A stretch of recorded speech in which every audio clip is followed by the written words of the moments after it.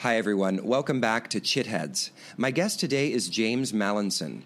James is Senior Lecturer in Sanskrit and Classical and Indian Studies at the School of Oriental and African Studies, University of London. He took his BA in Sanskrit and Old Iranian at the University of Oxford, followed by an MA in Area Studies, South Asia, with ethnography as his main subject at SOAS. His doctoral thesis, submitted to the University of Oxford, was a critical edition and annotated translation of the Kechari Vidya, an early text of Hatha Yoga. Dr. Mallinson has published 8 books, all of which are editions and translations of Sanskrit yoga texts, epic tales, and poetry. His recent work has used philological study of Sanskrit texts, ethnography, and art history to explore the history of yoga and yogis. His most recent book, written in collaboration with Dr. Mark Singleton, is Roots of Yoga, which was published by Penguin Classics in 2017. From 2015 to 2020, Dr. Mallinson will be leading a European Research Council-funded research project on the history of Hatha Yoga, which will result in 10 critical editions and translations of key yoga texts, 4 monographs, and 2 large conferences to be held at SOAS in 2017 and 2019. So with that, hello, James. Thanks so much for joining me. Hi, Jacob. So it's a real pleasure to talk to you today, and I'm looking forward to having a discussion about your really groundbreaking research on the translation and of key Hatha Yoga texts, some of which have never been translated into English. But before we get into that conversation, I'd love to hear just a little bit about your own kind of personal story and what led you to the research work that you do. Okay, yeah, that's reasonably easy. I think that was all triggered by going to India at the age of 17. In between, so we have in the UK, students quite often take what's called a gap year between. I think you would say high school and college. So we would say between school and university. And I'd already, for various strange reasons, probably the most important of which was meeting my prospective tutors, I'd already decided to read Sanskrit as an undergraduate. And friends of mine had been in India on gap years and come back and regaled me with tales about what a wonderful time they'd had. And so I then, after earning a bit of money in London, I then went off to India at the beginning of 1988, and I had 7 months ahead of me and a pocket full of traveller's checks and not much plan. And off I went and had such a great time that, that changed my life. In fact, the friend that I went with, Alex Watson, who was a friend from school, it also changed his life. He's now a professor of Indian philosophy at Ashoka University in Delhi. Oh, wow. And so I then came back to England at the end. Well, at the end of that trip, I spent a few weeks in Kashmir with a bunch of sadhus and yogis who were about to do the Amarnath Yatra. And so that was the first time I properly got to hang out with sadhus. And that became a kind of bigger and bigger part of every trip I made to India after that. And I've been to India every year since. Probably spent a total of, around 10 or 11 or 12 years in India. Most of it, or a lot of it, living and traveling with yogis and sadhus. And so after my undergraduate degree in Sanskrit, I wanted to, somehow keep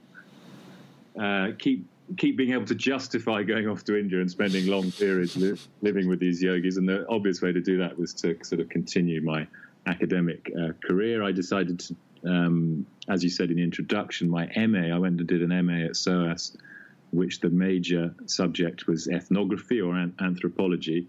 And that was great. I did enjoy that, but particularly at that time, I think there was a lot of theory and method and kind of theoretical analysis going on in anthropology. And I got slightly fed up with that. And so when it came to returning to continue my academic career, I knew I wanted to focus on, somehow learn more about these yogi and sadhu traditions I was living with, I decided I would use my Sanskrit skills to do that. So for my PhD, I was very lucky to get accepted to study under Professor Alexis Sanderson back in Oxford, who was one of the tutors that I met, that fateful time when I was 16 or 17. I went to Oxford for an open day. And I wanted to find a Sanskrit text that had some relevance to this sort of world of rather kind of wild, wandering bubbas that I was part of. And in fact, there are very few that have any direct relevance to that world. And just about the only ones that are the ones on Hatha Yoga. I mean, I was already interested in yoga, but because of that, my choices were limited to texts on Hatha Yoga. So I searched out, I tried to find a text that hadn't been edited or published before, i.e. a text that was only available in manuscripts. And I was very much helped in that by a book by a Frenchman called Christian Bouy, who was probably the first, in fact, almost certainly the first sort of serious scholar to really look at the texts of the physical Hatha Yoga tradition. And he'd identified this text called the Khetri Vidya as being important, and it was, of course, unpublished, so I settled on that. And from reading his book and from digging around a bit more, I discovered there were about, I knew of 7 manuscripts of the text, but I ended up finding 30. Okay, as I realized, it was catalogued under more names and so forth. So that's my excuse for why it took me 6 years to finish my PhD. And then after that, so I finished my PhD, but what I realized then, okay, so I focused on this one particular fairly esoteric, focused text on Hatha Yoga. So it's about Khetri Mudra, about the practice in which you turn your tongue back above your palate in order to drink the Amrita, the nectar of immortality that's dripping from the top of your head. But what I realized was that the bigger picture of Hatha Yoga that I'd read about in secondary literature, so books by scholars trying to analyze the history of physical yoga practice, was that none of it made sense anymore. There were so many things that I would read about that didn't fit with either my textual studies or what I was seeing in the field with yogis. So I spent the next 7 or 8 years kind of informally researching that. So I kept going to India and I kept gathering more and more manuscripts, and I was reading the manuscripts. But at the same time, I had a job as a translator for the Clay Sanskrit Library. So there's this big project producing translations of Sanskrit poetry. But this was a fantastic job because it gave me the freedom to be where I wanted to be, to do what I wanted to do. I had one meeting and one deadline a year, and I'm very much kind of last-minute person with my deadlines, but in that context, last few months and the last 2 or 3 months of each year were generally a mad scrabble to I would just sit down and lock myself away for a couple of months and translate nonstop to get that work done. But the rest of the time I was kind of, it gave me the freedom to carry on with research on yoga without even really publishing. I had no, my academic career has been somewhat unorthodox in that I never really intended to pursue it as such. So I felt no necessity to publish, and I just amassed huge amounts of notes and transcriptions of manuscripts and so forth, which most of it is still sitting unpublished on my laptop. But at the end, suddenly the translation project came to a sort of crashing halt with no warning, and then I found myself out in the wilderness somewhat, wondering, with a young family starting and all of that, wondering how the hell I was going to support myself. So one of the things I did was start churning out academic articles using the research I've been doing, and so I was able to present a kind of new understanding of the history of Hatha Yoga, which I think really, I mean, it wasn't that people had studied the same stuff before and got it wrong. It's basically people had not really studied it closely at all. No one had done any serious text critical study of the texts of Hatha Yoga, and at the same time, no one had really spent time living with yogis in India, no academics anyway, and exploring their yoga practice. And then through combining the two, I was able to kind of reassess which traditions were responsible for what, and when these practices came about and where they came from and so forth. So I started producing articles then. They seemed to go down well. And then I was very lucky in 2013, I think it was, a position came up at SOAS, the Sanskrit position there, and I applied for that. Got lucky. I think probably they recognized that, another way I've been very lucky is that this I call it a career. It never felt like it only feels like a career now, but it didn't for the first 20 years. But this career of mine has coincided with the huge boom in physical yoga practice around the world. So suddenly when I started working on it, it seemed very esoteric. And suddenly your work has currency. Yeah, exactly. So that was another lucky break, I guess. Yeah, that's excellent. I mean, it's very refreshing to hear that, a scholar, you spent much of your scholarly life really just pursuing it for the passion of it. I feel like that's not a common refrain so much anymore. It's, publish or perish, and that's sort of the primary incentive. So it's wonderful that you've been able to really pursue this from the passion of it, and it just sort of things aligned in a way that was, again, gave your work currency. So I want to ask you about this word philologist. That I was watching one of the videos of you giving a talk, and the woman who introduces you says you self-identify as a philologist. And I hear this word here and there. Most famously, I think, was Nietzsche considered himself a philologist, but besides that, you don't really see it much anymore. So what is philology, and how does the method of philology differ from how other scholars of ancient texts might approach translation and whatnot? Well, yeah, it's a very good, difficult question, and quite a lot of ink has been spilt, or whatever the digital equivalent is. Bytes have been flicked or flipped, trying to explain what it is. And I guess the sort of most prominent in my world, the most prominent theorist these days is Sheldon Pollock, and I think his kind of basic working definition is that philology is trying to make sense of texts. I see.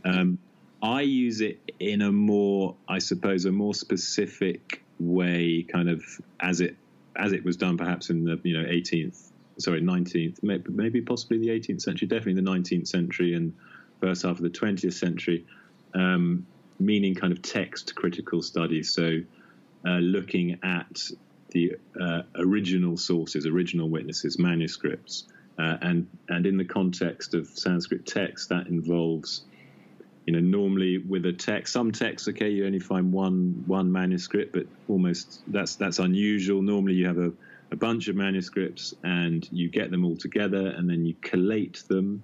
You look at the different readings. So it's a bit like Chinese whispers, particularly if the texts are generally, so the texts I work with are generally sort of 800 to 500 years old, from about maybe the 11th, 12th century up to the 15th, 16th century. That's the area I focus on. And just about none of the manuscripts, there may be one manuscript, and even that one I'm not sure about, that I've ever worked with. None of them are from the time when the text was written, because paper doesn't last, more than 200 or 300 years in India. So these texts have had to be copied and copied and copied. So a Maharaja or a big temple would have a library, and they would have scribes who would keep copying the manuscripts in their possession. Because of the heat and the humidity and the insects and so forth, the manuscripts don't last. So what you do is you end up, like I said, with my Khetri Vidya, my PhD thesis, I ended up with about 30 manuscripts of this text. And they all have different readings in some places more than others. And so my job is to look at the differences on a tiny scale, and also on a bigger sort of structural scale. Sometimes whole chunks will be moved around, or a chapter will be left out. And then on one level, you can then group together the manuscripts or witnesses, because obviously if a group of manuscripts share particularly a mistake, mistakes are more significant than things that are correct. But if they share a big mistake, then you can kind of group them together and think that they've descended from one original manuscript, which was the first to have that mistake. But then by looking at all of that, you then try and work out a sort of family tree.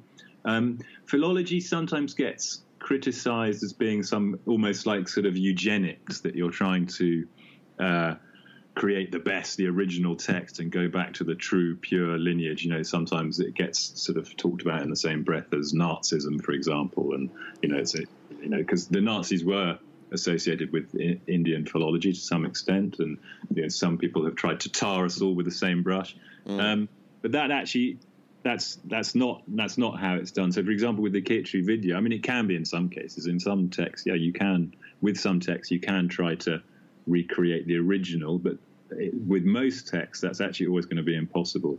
Because, say, texts are often written. Some texts are quite obscure for the first few centuries of their existence, and then suddenly get popular, and then they get changed and so forth as a result because of the new historical context. So with the Khetri Vidya, what I was trying to do, I could see by looking at the different manuscripts. So the earliest layer of the text, it clearly was produced by the kind of a Kaula left-hand tantric tradition in which antinomian sort of unorthodox rites were current, in particular drinking alcohol. So in the oldest recension of the text, there are lots of verses in praise of Madira, which means alcohol. And that was then changed in subsequent manuscripts to Kecheri, which nicely fits the meter as well, generally. And so that in itself, so this is, it sounds like tedious work, and it is often very tedious work, because you have to sit there and, particularly when there aren't any significant variants, and you've got to read through a manuscript and add and check it against all the other ones. It can be very slow and boring work. But it's by building up from the significant variations that you do find, you can then draw these bigger, then you can kind of step back and draw big conclusions about the big picture of the topic that you're studying. So, it became clear with the Khetri Vidya that a more orthodox, a more kind of ascetic, perhaps, a more straight-laced yogic tradition took over the text, wanted to get rid of these kind of more unorthodox, extreme tantric practices and bring it more in line with what was going on. And again, the only way you can make sense of this is by looking at how the text has changed over the years. So yeah, that's philology. It had a rather bad press, particularly in sort of 20, 30 years ago. Post-modernism came along, and people thought it was. I've never. Put it this way: no one who's ever done this kind of work has ever decided it was pointless. There's been a lot of sniping from the sidelines by people who can't do it and bothered to do it, and who think it's try and say it's some kind of elitist, essentialist project. But no, and it's the only way to do good history, especially when the only sources you've got are text. So are there actually any philology departments? I feel like I've never seen a philology department before. There aren't. There used to be. There may be in Germany, actually. Oh, okay. There used to be big departments of philology, and you used to have professors of philology or professors of Indian philology. Now, generally there are professors of Indology, and you ask them, they might say that Indology is Indian philology. In fact, Sheldon Pollock, a recent article by him, argues that in order to sort out the humanities, because obviously humanities are going through a bit of a crisis in university at the moment, he thinks that they should reintroduce departments of philology. It makes sense from the inside, but I'm not sure it would make sense. And he thinks that would save humanities? Yeah, because he thinks, I think he's quite right. A hell of a lot of what humanities scholars are doing is trying to make sense of text in that base. And so that's a way of kind of bridging the walls that have been, or if that's not quite the right metaphor, breaking down the walls that have been created within the academy between different disciplines. I see. Because you could have a philology of a variety of texts from a variety of different disciplines. Is that the idea? Yeah, exactly. So then scholars in different regions and different areas of the humanities could talk to each other. Interesting. Okay, so let's move on to Hatha Yoga. So just to get real, introductory here, I would love for you to just kind of explain what Hatha Yoga is, and then maybe we can just move into kind of the history of where it all comes from. Okay. Well, I laugh because I'm writing a very overdue paper on the subject right now, and of course, perfect. My understanding of what Hatha Yoga is changes from month to month almost. Well, interesting. It gets added to or altered, and in the introduction of this paper, I go into this to some extent because I'm now running this big research project. There's 5, 6 of us on the team now, and it's mainly philological, but there's also anthropology. So I get out to do a bit of field work every now and then, but we've got one member of the team is sort of on almost permanent field work at the moment. She'll be writing up over the coming years. But one of the things that she's been doing, and I've been with her occasionally, is asking these yogis and asking people in India what is Hatha Yoga, to try and get to the bottom of it. And almost without exception, maybe 1 or 2% will answer in the way you might expect, i.e. the way that Hatha Yoga is defined and used in Sanskrit texts. But the rest of them have a quite different answer. And so the word Hatha in Sanskrit, or Hat in Hindi, can mean force, but it also means kind of stubbornness, persistence, doing something bloody-mindedly. You have that, is that an American phrase? We talk about being bloody-minded in England, which means it's not an American phrase, but I think we get it. So you kind of so it's basically aiming, having a goal in mind and doing whatever it takes to get there. So one yogi kind of said, it's like a traveler following a path on a long journey. In the path, the road will wind around hazardous obstacles like a forest or a lake or a mountain or whatever, whereas the Hatha yogi would just walk straight, and whenever the path takes a bend, he'll ignore it and go straight through the dangerous forest or whatever. And more than several times, actually, both of us have been told by yogis, they'll say to us, okay, so you guys are academics.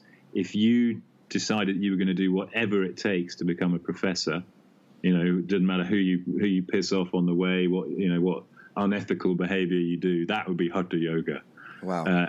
And so when that's applied in the context of religious practice, it's generally used to refer to, the sort of extreme, really difficult, dangerous practices undertaken by certain ascetics. Most obviously these kind of physical austerities, such as standing up for years on end and so forth, because those methods are seen as dangerous, but also, if you survive them, the most efficacious at reaching the goal. Okay. And then Hatha Yoga in text, and this is that I haven't actually written yet in this paper, so this is good for me to work it out and say it. But Hatha Yoga in the text is used very specifically, and it's really a scholarly construct to describe physical methods that help the process of yoga. Now, it seems that these physical methods were developed among these celibate, ascetic traditions, some of whom engaged in these extreme austerities. But in particular, in the earliest formulations, in the first text to teach Hatha Yoga and describe its practices, teach a systematic form of it, its practices, the distinctive practices of Hatha Yoga, because they're used in addition to, in this text, the Dattatreya Yoga Shastra, they are used in addition to the 8 angas of Patanjala Yoga. And the practices are these 9 mudras, 9 physical techniques for controlling the vital energies, basically the breath and bindu, or semen in men. So it's, the way the physiology is understood in these early Hatha Yoga texts is that this bindu is being produced in the head, in the skull of men, and is constantly dripping down and being expended through being ejaculated or being burnt up in the fire in the stomach, and that process is responsible for old age and dying. But there are techniques you can use to reverse this. So, and these techniques include, for example, the Khetri Mudra, the tongue practice. By doing that seals the Amrita in the head, or by doing a headstand that uses gravity to reverse the flow and so forth. So these methods, the way I understand it, they were developed by these celibate yogis as being their kind of complementary or even essential physical techniques to preserve and enhance the benefits of celibacy, which are crucial to the yoga practice of these ascetics. So you've said a couple of interesting things I want to go back to. So one is that, one of the kind of common ways that people define hatha, you define it as force or stubbornness, bloody-mindedness, and it's people often translate it as sun and moon. It's this way of like capturing the kind of unified nature of yoga. So where does that definition come from? Okay. Yeah, well, then that's a good question. And that first appears in a text called the Yoga Bija, which is probably 14th century, and then crops up in a few subsequent texts. But to me, I think the reason, because an interesting thing, again, that I've been writing about in this paper is that the name Hatha Yoga Even when it gets introduced in the 15th century in this text, the Hatha Pradipika, the light on Hatha, which becomes the go-to text for anyone after that who's writing about Hatha yoga. But quite a lot of texts don't actually use the word Hatha after that. Almost the majority of texts, because I think it does have this connotation of extreme sort of bloody-minded behavior that would be associated with slightly crazy ascetics and so forth. And so the texts either ignore it, just don't use the word. They teach the practices, but they don't use the phrase hatha yoga or the word hatha. Or, like the Yoga Bija, they offer this new kind of what's been called the sort of esoteric definition. And you get this, get these kind of definitions quite a lot in saying, so it's not hatha yoga. It's not yoga by means of hatha, i.e. by means of force or stubbornness or whatever. It's hatha yoga, in which yoga means union and ha and ta are the sun and the moon. I always get it. I'm never quite sure. I've got this wrong so many times that I think I'll never get it right again. Anyway, ha is the sun and ta is the moon, or versa.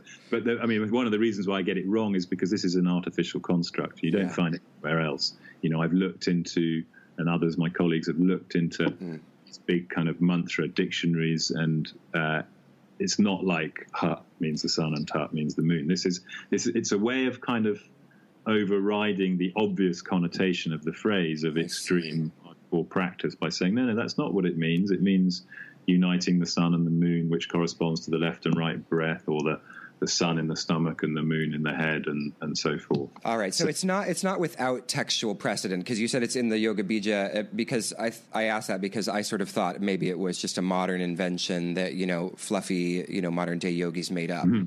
No. Certainly, it's got textual precedent, and it does. It is. You do see it. It's not only in that text as well. It does crop up in subsequent texts to some extent. Yeah.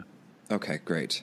So then the other one that I thought was the other thing that you mentioned that I thought was really interesting, the idea of hatha being related to force, and and really force being like if the straight path leads through some unethical, unethical from a certain perspective decisions, you're gonna get there. That's hatha. But that's very interesting because hatha yoga is often associated with kind of ethical principles, whether they are from the Yoga Sutras or from somewhere else.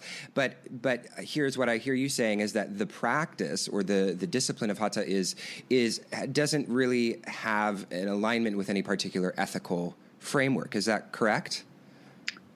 Yeah, I think, to some extent. Well, again, we've got to draw the distinction between the use of hatha as it's understood in sort of vernacular discourse, when it's being used in Hindi and so forth, or from when it appears in the text, where it might then be reinterpreted as ha plus ta, sun and moon, because we do find in some texts, the Hatha Pradipika, even though it doesn't list the yamas and niyamas, which would be the sort of the ethics of yoga. It does mention them once in passing, I think, and it says that ahimsa is the best of them. So yes, I think within as I say, you've got to draw a distinction between this scholarly construct that is hatha yoga, in which I think we would find ethical practice, and then the vernacular living understanding of the concept of hatha yoga, in which perhaps not. Maybe I shouldn't overplay the ethical side of it. Although, even in its earliest mentions, so this is again a part of my paper I need to work through a bit more. And here I'm building to some extent on the work of my colleague Jason Birch, who published a paper in 2011 called The Meaning of Hatha.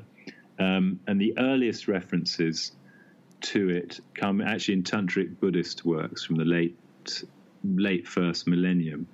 And there it seems to be used in the context. It is seen almost as unethical or going against the usual methods of practice. Unethical, again, perhaps a bit strong, but it corresponds to, because these Tantric Buddhist cults and traditions from the late first millennium, sexual rituals were central to their practices, but not as we might understand, in kind of popular sort of sting Sting-inspired understandings of tantric of tantric practice, in which it's sexual intercourse which goes on, without consummation or without ejaculation. Within the tantric Buddhist traditions, there are 4 stages of bliss, and the third one involves ejaculation for the man, obviously, and then the fourth one is the kind of post-orgasmic state. Now, Hatha Yoga, as understood in these very earliest obscure references in these tantric Buddhist texts, is explained as a reversal. Now, this is new. This is hot off the press, by the way. Heard it here first, folks. Yeah, exactly. A new edition, this amazingly scholarly book known as the Red Brick, this huge red hardback of a text called the Seika Nirdesha, published by 2 fantastic scholars, Harunaga Isaacson and Francesco Sfera. And in that, they analyze these, they go into quite a lot of detail about the arguments within these tantric Buddhist traditions about Hatha Yoga. And basically, the Hatha Yoga, it is defined in some texts in which it is said to be the sort of forceful stopping of the bindu or bodhicitta in these traditions, i.e. the semen from leaving the penis during the sexual ritual.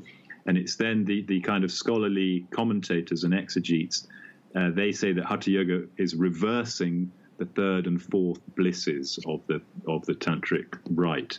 Now, it's not explained exactly what that means, but I suspect that this is, this perhaps is a kind of some of the earliest evidence for this notion of non-orgasmic or non-ejaculatory tantric ritual. And I think what we can also see in subsequent proper Hatha Yoga texts, Hatha Yoga texts where the practices are actually taught. So in that first one that I mentioned earlier, the Dattatreya Yoga Shastra, we've got this Vajroli Mudra, which is a practice of kind of urethral suction, of being able to draw liquids up the penis. And I've just written I gave a lecture on this a while ago, which I put up on my academia site, but I've just completely revised it, and it's going to be it's ready for publication, I think. And anyway, I argue in that the purpose of this practice is to overcome the ejaculatory impulse. And again, in the name Vajroli is very redolent of tantric Buddhist traditions. Hindu Shaiva tantric traditions don't talk about Vajras. So Vajroli instantly suggests that we're coming out of tantric Buddhism here. So it seems that somehow we have Hatha Yoga, when it then becomes synthesized in the 15th century in the Hatha Pradipika, is the Hatha Pradipika brings together loads of different streams of yogic practice. Okay, and one of them is seems to be this tradition that was derived from these tantric Buddhist cults. But those tantric Buddhist cults lineages died out in India sometime around 13th, 14th century, it seems.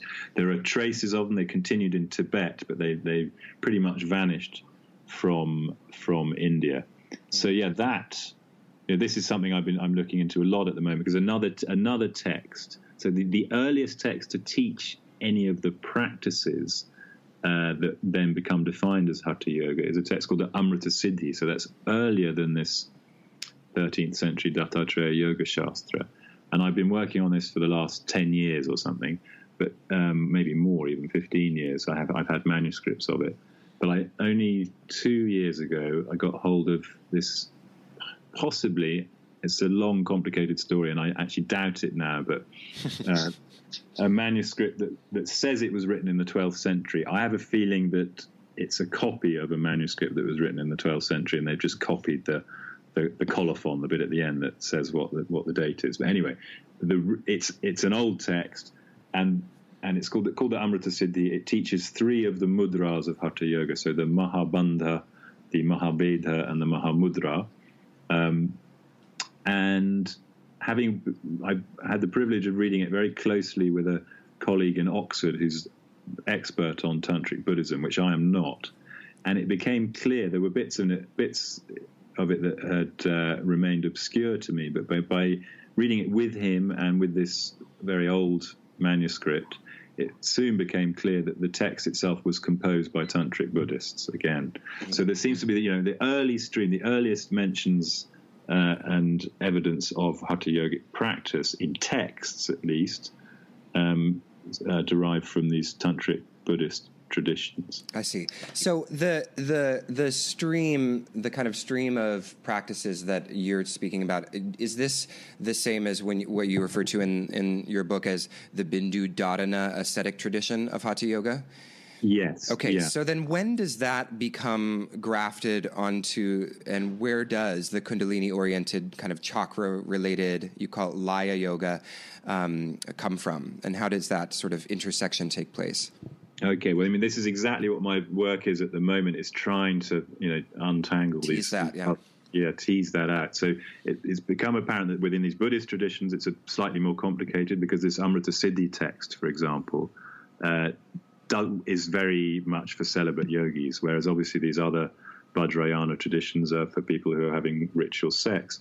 And we see something and then in some way they are connected with these Nath yogi traditions, so Goraknath and Matsyendranath. And again, I've been sort of looking on the ground as well at the geographical sites where these things might have happened, been doing field work in Western India and Karnataka and in Gujarat and so forth. Now, those sites are also places where of the Kaula traditions of Shaivism, so of tantric Shiva worship, the Paschimamnaya, which is the Western stream. Now, these sites are where this Paschimamnaya stream flourished, and it's within that tradition, associated with Matsyendranath, who's said to be the first guru of this Nath order, or the first human guru. It's within those traditions that we see the earliest development of Kundalini, and in particular the six chakra system, which then gets mixed up, gets overlaid onto this Bindu Yoga sort of paradigm that we find in the Amrita Siddhi and Dattatreya Yoga Shastra. So all these things get sort of mixed together. The first evidence of the mixing as such is probably in a text called the Viveka Martanda, 13th century text that's attributed to Goraksha or Goraknath. And so there you get both and there it's done rather clumsily. The two are just kind of interleaved without trying to make too much sense of it. But you get these, in some ways, somewhat conflicting paradigms. In particular, the ascetic traditions that are, obsessed with hanging on to their bindu. Mm-hmm. For them, for them, you use these mudras, you use these physical techniques to reverse the general kind of downward flow of the body, to turn the breath back up through the central channel, and at the same time force the bindu back up through the central channel and keep them all jammed in the head. Now, the same practices get mixed with the visualization-based techniques of these Kundalini and chakra traditions. And so the same practices are then taught as methods of raising Kundalini up into the head. But then what happens? You get a curious thing. I remember finding a couple of years ago, 2 or 3 years ago, looking into this and suddenly realizing what was going on, because some of the texts, they'll say, okay, so Kundalini, and these are the texts associated with these more ascetic traditions that are perhaps also obsessed with the whole Bindu Dharana, holding on to the Bindu thing. They will say, right, Kundalini is the goddess. She rises up the central channel. She meets Shiva in the head. They join together in blissful union, and then they just kind of disappear. And that's it. That's kind of samadhi, or final nirvana. Those are in the more ascetic traditions. And then we find in the more kind of worldly, perhaps world-embracing traditions, less renunciatory, such as we find in the Khetri Vidya. She goes up, Kundalini goes up to the head, hangs out with Shiva, has fun with him, bathes in this pool of Amrita, or the nectar of immortality that's said to be found in the skull, and then she goes back down to her base at the bottom of the spine, and on the way she floods the body with the nectar of immortality that she's picked up in the head, thereby making it younger and immortal and so forth. It all gets interesting in terms of combining these different paradigms, first of all in about the 13th century with the Viveka Martanda, and then it's the Hatha Pradipika in the 15th century that kind of really tries to bring all kinds of traditions together, including ones that perhaps are more closely related to modern yoga practice, modern sort of asana Right. And one thing I thought was interesting about that is you remark that the Hatha Pradipika is the first text to start to distance itself from its sectarian roots, preparing the way for a pan-Indian yoga. So was this intentional? Was there a desire within, the Hatha yogis at this time to distance themselves from their sectarian roots in order to be kind of evangelist in this way? Or is the motivation something else? Or was there a motivation? What are your thoughts on that? Yeah, it's an interesting question, and it's, my answers will be speculative. Right. But yes, because you're quoting things that I wrote quite a long time ago, and anyone listening who reads my work, I would always advise them to read the latest thing, because I'm afraid I can change my mind, or maybe I should say my thoughts are constantly evolving. But no, I think that still stands up. And yes, because in the Hatha Pradipika, for example, there's no mention of mantras. I think that's very significant, and I think that's not just because there's a slight backlash in particularly the Dattatreya Yoga Shastra, an earlier text, which mantra is often associated with the tantric traditions, and it distance itself from that. But I think in the Hatha Pradipika, that's not really what it's doing. I think it's more because it doesn't want to. Mantras are generally the key to a particular tradition, to a particular religious tradition. So, a Shaiva text will teach Shaiva mantras and so forth. And by identifying the mantras, you can kind of work out what tradition a text is affiliated with. Similarly, with visualizations, if you look at the dhyana, the meditation section in a text, and you find what God is being visualized for meditation, that gives you a very good idea of what religious tradition the text is associated with. But we get none of that in the Hatha Pradipika. We get long lists of sort of yogic masters from a variety of traditions. Now, there are plenty of yogic masters from the Natha tradition who are listed at the beginning. I think there's about 30 of them. But actually, some of the names in that list are nothing to do with the Natha tradition, and in fact are known to have kind of been in rivals of theirs or in competition with them. And then elsewhere we get mentions of Vasishta, for example, as being one of the sages who devised the various different postures taught in the text. So yeah, it seems to be trying to appeal to a wide audience. But I don't think. So my feeling is, my general feeling, again, it's very much conjecture, but that these texts were not written by or for the kind of full-time ascetic yogis. The texts are written for a wider kind of more general audience, perhaps of kind of sophisticated, rich patrons. But yeah, so something like the Hatha Pradipika is not, is the author Swatma Rama is kind of cunningly, I think, he's bringing together teachings from lots of traditions which are in themselves, do have strongly articulated philosophical and religious standpoints, but he kind of airbrushes them out. He leaves out those bits, so he brings them all together, and he brings it together into a synthesis that should be reasonably palatable to everyone. There's no religious or metaphysical dogma, and there's no key indicators of sectarian affiliation, like I mentioned, mantras and visualizations and so forth. And I think we find that more and more after the Hatha Pradipika as well. Lots of the texts that are then produced dealing with Hatha Yoga just look at the practice isolated on its own. The author at the beginning might say something to his Ishta Devata, to his chosen god, but then when the teaching progresses, it's then framed in a way that anyone can do it regardless of their religious affiliation. Okay, excellent. So now I want to move into a few, I guess, maybe more provocative questions. And the first one is your thoughts on how the Patanjala Yoga Shastra, and for those that are listening, Patanjala Yoga Shastra, as I understand it, is meant to refer to both the sutras and their commentary, of which they can't be separated. Is that correct? Or is it just the immediate commentary of Vyasa, or is it the whole commentarial tradition? Oh no, it's just Vyasa. Okay, great.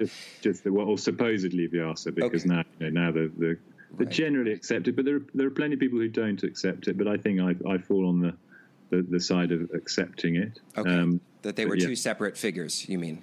No. The root text and the commentary that known as the Bhashya, which not until much later was ascribed to Vyasa. Okay. This is one of the things. So Philip Maas is a scholar based in Vienna, now he's in Leipzig. He's written extensively on that. So he's the guy. He's working on a critical edition of the Yoga Shastra, Patanjali Yoga Shastra, and he has very clearly articulated this argument. Okay. So my question then is, what are your thoughts on the Hatha Yoga tradition as it is, represented in the West today, grounding itself and really talking about the Patanjali Yoga Shastra as sort of the central and seminal text of their tradition.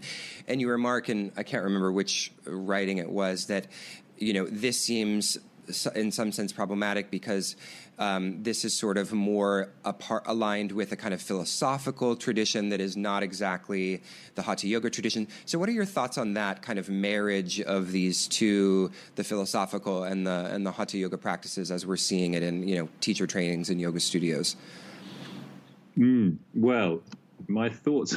I mean, whenever I think about it, so in Roots of Yoga, I think someone actually counted the number of texts that we've provided translations from, and counted 160. We never actually got around to counting it, but of those 160, much the most difficult one is the Patanjali Yoga Shastra. So that's for each kind of line of translation of that's the most time was spent on that, because it's incredibly dense. It's an incredibly difficult text full of obscure idiosyncratic usages of terminology, complex shastric type constructions and so forth.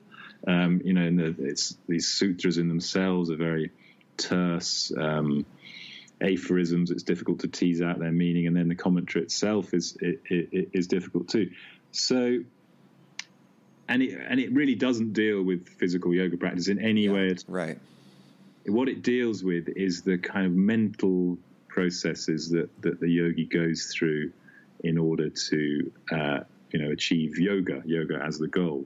And so I always think it's rather ironic. I mean, it's extremely difficult to understand. So I think you'd be better off starting with something like the Hajra Pradipika and just following one of the asana descriptions and trying to do that. So I think it's somewhat ironic, but at the same time, I don't think one should dismiss it completely. I think it's rather absurd that people start chanting it because it's not written in verse. It's really not I know. I can name 3 people right now that I know that's chanted. So you're saying it's not meant to be chanted? No. These sutra texts and commentaries are not written to be chanted. They may be written to be expounded out orally. So it wasn't part of an oral tradition?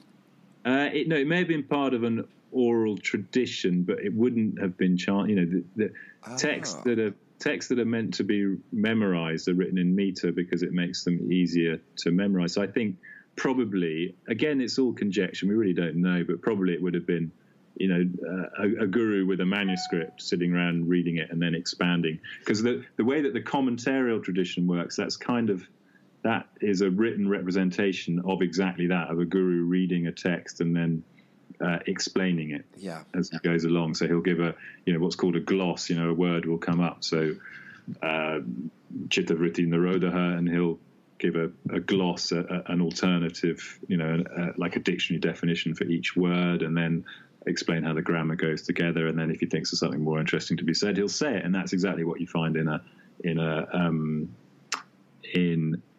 commentary. And I don't know, you probably know better than I do, but I don't know if when people do chant it, if they're just chanting the sutras or if they're chanting the commentary as well. No, they just chant the sutras. Well, again, you see, so that doing that would be somewhat, completely rendered nonsensical if one accepts, which I do, Philip Maas's assertion that the sutras and the commentary were written together. And one of the key points, actually, of Philip's argument is that the commentary, the sutras don't work syntactically on their own. if that makes sense. So the grammar, the sutras actually requires, in some instances, requires the grammar of the commentary for them to make grammatical, syntactical sense. So yeah, I mean, if you're going to chant it, if you want to keep up with the latest scholarly consensus, you'd need to be chanting, well, at least reading the commentary as well. Right. Well, that's going to blow a lot of minds. I'm glad you said that. All right. So, so then next, I want to move into a couple because we're nearing the end of our time. So one of the questions that I have is, your colleague, Mark Singleton, who helped you with the book Roots of Yoga, which I thought was it's ironic, seems to me, that he worked on a text that really is about the kind of, the heritage of Hatha Yoga in the original manuscripts, and at least the way that his book has been received, which is, I think, different, and this is maybe where you can chime in about it, because a lot of people, I think, have taken the Yoga Body, that book, and read from it the idea, which I don't think is the claim he's making, that all modern asana is derivative of, Swedish gymnastics, and that really what we're seeing doesn't pre-exist the 20th century. Do you think that is a misunderstanding of what his argument is, or do you think that, I just wonder what your thoughts are on this, because it seems funny that he would be involved in a project like Roots of Yoga when his project in Yoga Body seems to be so, at least on the surface, so antithetical to that. Well, yeah, no, I think that is a misrepresentation. And he was it last year or year before? There was, I think it's what country was it? Serbian edition of Roots of Yoga, which he provided a new introduction for, and he much more eloquently than I can sort of argues his case there. But no, he's never said that it's all new. Okay. He's just said that there are elements of it, and in some schools there are very significant, prominent elements of it that we don't find, in pre-modern sources on yoga, i.e., the text. Yeah. But yeah, so he gets, there's a kind of Singleton light theory, isn't it, that it's all made up. Yeah, I think that's in a lot of ways how, at least in the kind of conversation in the wider yoga community, those who kind of take that book and kind of run with it, usually that's what they reduce it to, is this sort of argument that yoga is no older than than Krishnamacharya, or the asana yoga is no older than Krishnamacharya, and before that it was just meditation or something like that. Well, that's clearly not true, because the asanas, but we get teachings on asanas, seated postures from 2,000 years ago. Or is that the oldest? Yeah, something like that. Yeah, about 2,000 years ago. And then it's not until about 1,000 years ago we start getting more complex postures taught in text. But we know that they were being done from other sort of external texts which talk about what yogis are up to. And they'll say, there was a yogi standing on his leg or whatever. Yeah. We know that goes back as well to the time of Alexander the Great. Then within the Hatha Yoga textual tradition, we see a kind of steady proliferation of the number of postures that are taught. Now, what we don't see, in fact, the reason I was slightly late now is because I was talking to Mark and Jason Birch, another colleague on our project. He's in Mysore at the moment because we're looking at 2 or 3 texts. Obviously, Mysore is central, is key to this, key to the development of yoga in the modern world. But there is evidence in some of these texts that something was going on in India prior to any influence from globalized physical practice tradition. So that's something that we're trying to delineate at the moment. We have there's a text called the Hathabhyasa Paddhati, which was then used as a source text for a text called the Sri Tattva Nidhi, which Norman Sioman has published sections of, in particular the asana section of.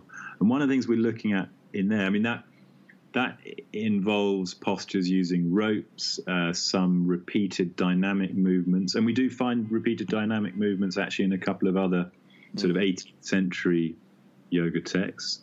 But what we don't find, and in fact, there's a slight within, I think Mark and Jason are keener than I am to find evidence of sequences within this text, but there's possibly some sequences. In fact, actually, I'll do a little plug now that well, you only get a sort of a glimpse of it, but you'll be able to listen to more as well. I had a workshop as part of the project. We held a workshop in London and Oxford in September last year. And one of the things we did was to go through this text, the Hathabhyasa Paddhati, which Jason got a manuscript of from Pune, and we go through that text with a couple of yogis trying to do the positions and trying to see how they would work as sequences. Because it does seem possible that there's some kind of sequential practice going on. But even if there is, it's nothing like what we find in this sort of Ashtanga yoga, this sort of 3 or 4 series that you find there with these very closely prescribed vinyasa joining, linking sequences and so forth. We absolutely don't find anything like that. Right, okay. So then... The David Gordon White's Sinister Yogis. I read your article, and I found it very refreshing because I actually, I didn't obviously have enough scholarly understanding to be able to point it out, but something felt like something was wrong about it. I had this hunch that it wasn't the whole story, and you really wonderfully deconstruct some of his position on that. So I wonder if you would just sort of rehash a little bit of that and why, what was David Gordon White's agenda in that book and why is it sort of problematic from a textual perspective? Okay, well, I always felt it was a rather strongly worded article. It was very polemical, but it was great. Well, I put so much time into it, and as you can tell, it was a lot of work, and I went very closely through the book. So in the end, I felt I should publish it, and I hope I've done a service to the scholarly and wider yoga community by doing so. Has he reached out about it? He did, yeah, before it was published, actually. He got me to send him a draft, yeah. And I like David. David's a great guy, but in terms of his scholarship, I think, there's lots of great stuff in there, and I think I say that in the article. You do, yeah. Lots of interesting things. But what he often, and he's done this with his other books, he feels the need to tie all that into some grand narrative theory. And in that one, in Sinister Yogis, the grand narrative theory is that yogis were all bad, weird magician. Okay? Which, obviously there are plenty of cases of that happening, but to kind of then say that's what it was all about.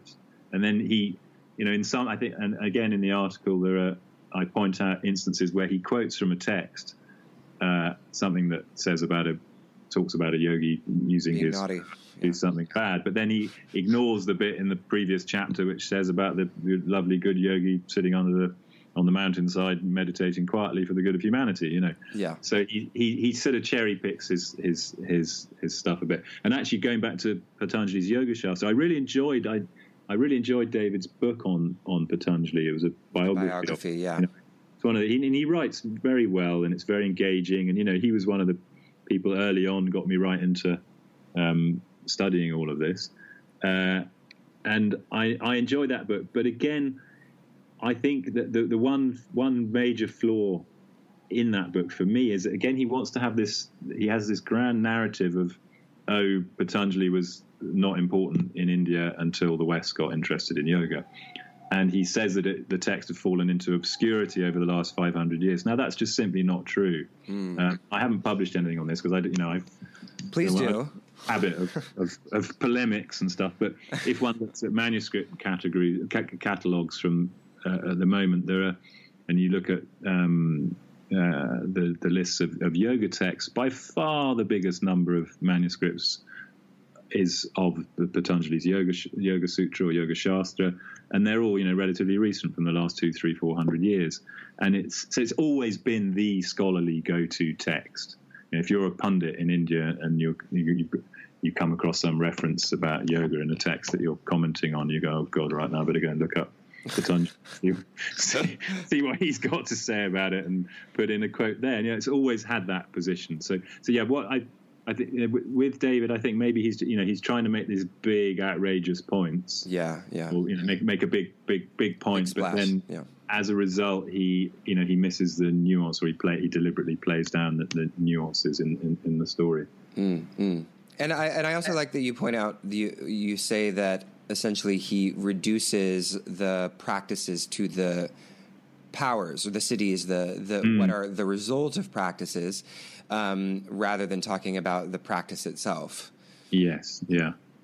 Yeah, and I think and I cite some evidence for that in the book. Exactly. Yeah, it's great, and you can find that for anybody listening who's interested in that, because I know, you see. I always find it funny that when I see a yoga practitioner, a modern day yoga practitioner reading that book, because I just imagine it being very destabilizing, or if you're really interested in the history, actually giving credence or justifying your practice today in some way. So can I say one more thing? Yeah, please. Also, his book Alchemical Body. I don't know if you know that one. Yeah, I do. Yeah, big sort of encyclopedic almost, and that again I think suffers from a similar problem. I mean, it's full of wonderful nuggets of information that he's dug up from really obscure places, and he does a great job of presenting all this stuff. But again, he's got this idea that he's presenting that hatha yoga and alchemy are inseparable. Now that's one of the things that I said when I got to the end of my PhD thesis and I looked at what I'd done and how I tried to contextualize the text within a bigger understanding of the yoga tradition. And it was immediately apparent to me that there was absolutely no need to know anything about alchemy whatsoever to understand this text. And in fact, the one mention of alchemy in it, I think, is it says, or maybe it even disses alchemy at one point. Certainly some other hatha yoga texts do say that alchemy is an obstruction to practice. And I think that text says that, among a list of other things, it says if you get the practice right, then you will automatically get the powers of alchemy. But it's not as if it's framed within an alchemical paradigm in any way. So that's again something that I think may confuse. If students wanting to understand the history of yoga come to that book, they may think, right, it's all about alchemy, but it's really not. I mean, there were parallel traditions within the history, and the alchemists were an important part, but they were not the people who were doing hatha yoga. I see. So, do you think that habit that he has is really a kind of wider, sort of scholarly, based on a wider scholarly desire when writing books to have some kind of, thread of theory that's going to kind of tie the whole thing together? Is that, is that something that we see often and not really something that is specific to David Gordon White? Gosh, well, no, I wouldn't say you do see it that often. Certainly not the scholars that I read. Yeah, of course. Because I'm generally reading. The thing is, another thing I'd say about it is that he's not really what I would call a philologist, David. Right. Yeah. You make a few observations, sort of scathing critiques of his mistranslations and exactly. Yeah. Exactly. And that's again, people have been dismissive of philology and manuscript work and so forth. But within the Indian tradition in particular, there are estimates that there are 30 million manuscripts out there in libraries in India, of which only 1%, if that, less, have been read in the last 100 years. And so just about any subject that you're looking into, and this has been what's such a joy for me over the last 20, 25 years, whatever, is that there are, all these manuscripts, all this new stuff on yoga and hatha yoga in particular that hasn't been looked at. So you really need to go back and look closely at the text. So,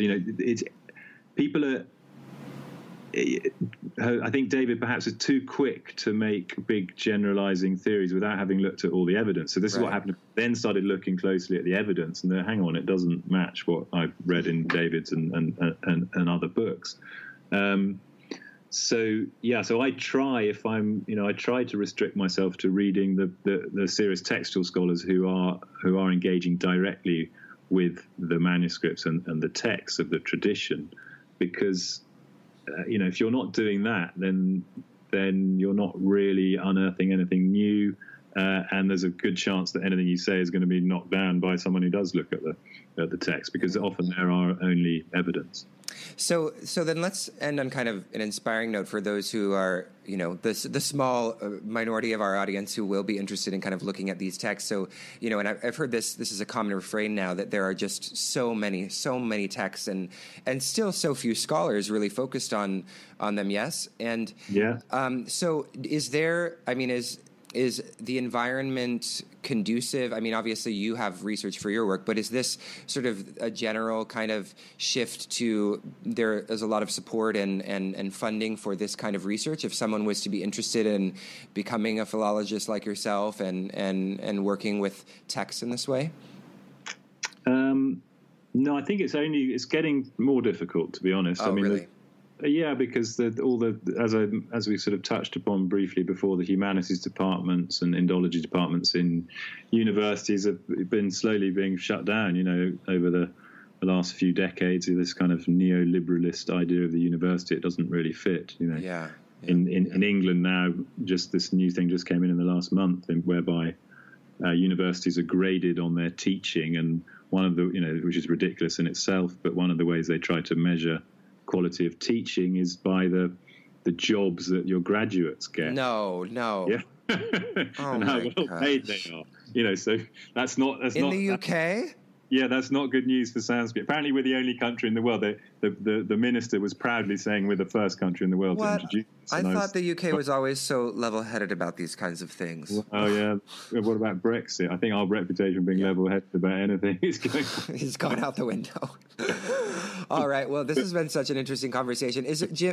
James, is there anything that you want to end with in terms of, I don't know, an overarching idea or something you want to share about your research or anything else that we maybe haven't mentioned? No, well, as you say, I mean, I do hope that that mine and my colleagues' research, does inspire further students to get stuck in, read the text closely. So the project that I'm engaged on at the moment, we're going to produce 10 critical editions of texts that haven't been published before.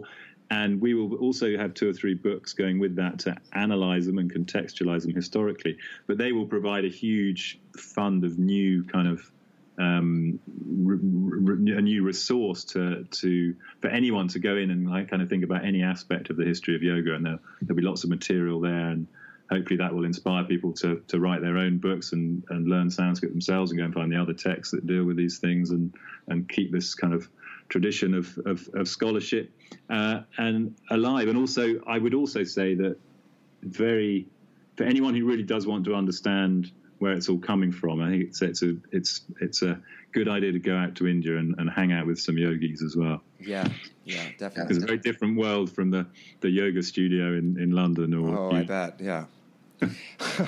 So then, for somebody that's interested in studying the text, would they need to kind of do the kind of global research that you've done, or are there some online databases now of texts that are untranslated, and is there anyone working on that? That's a good point. Yeah, more and more libraries are digitizing their collections. So, yeah, for example, that made me think instantly of in Jodhpur, the Mehrangarh Fort there has got the richest library of yoga texts in the world, because the Maharaja in the early 19th century was a major devotee of yogis, and they have digitized their entire collection. I don't think they put it up online, but I think if you write to them, and they may ask for a little bit of money, but they will send you scans of their manuscripts and so forth. And hundreds and hundreds of those texts have not been translated or published or anything like that. So yeah, that's a rich resource for sure. All right, excellent. All right, great. So then, James, is there for anyone that wants to kind of get in touch with you or ask you any questions, is there a way? Should we just point them to your academia.edu page? I'm not sure if you have a website or anything. Yeah, I've got a website that I haven't updated for years at www.khecari.com, khecari.com. But probably more useful will be our project website, which is hyp.soas, so soas.ac.uk. And as I mentioned, I think we're about to go live on there with a film of our workshop, which includes some of this sort of, trying to make sense of asanas through the text, and also all the audio and the handouts that went with all the 20 presentations from these fantastic scholars, all working on manuscripts of yoga texts. So, and if anyone actually wants to contact me, then just write on my work address, my SOAS email address, which is JM, it's for Jim Mallinson, jm63@soas.ac.uk. All right, excellent. Yeah, I'm looking forward to seeing that video, and when it gets shared on the website, I'll go ahead and link to that in the show notes to this podcast. It may even be today. It might even be today. Oh, really? Oh, cool. Okay, I'll check it out. All right, thanks, James, so much. This has been such a pleasure chatting with you, and thank you for all the excellent work that you're doing. All right, thanks, Jacob. Thanks a lot.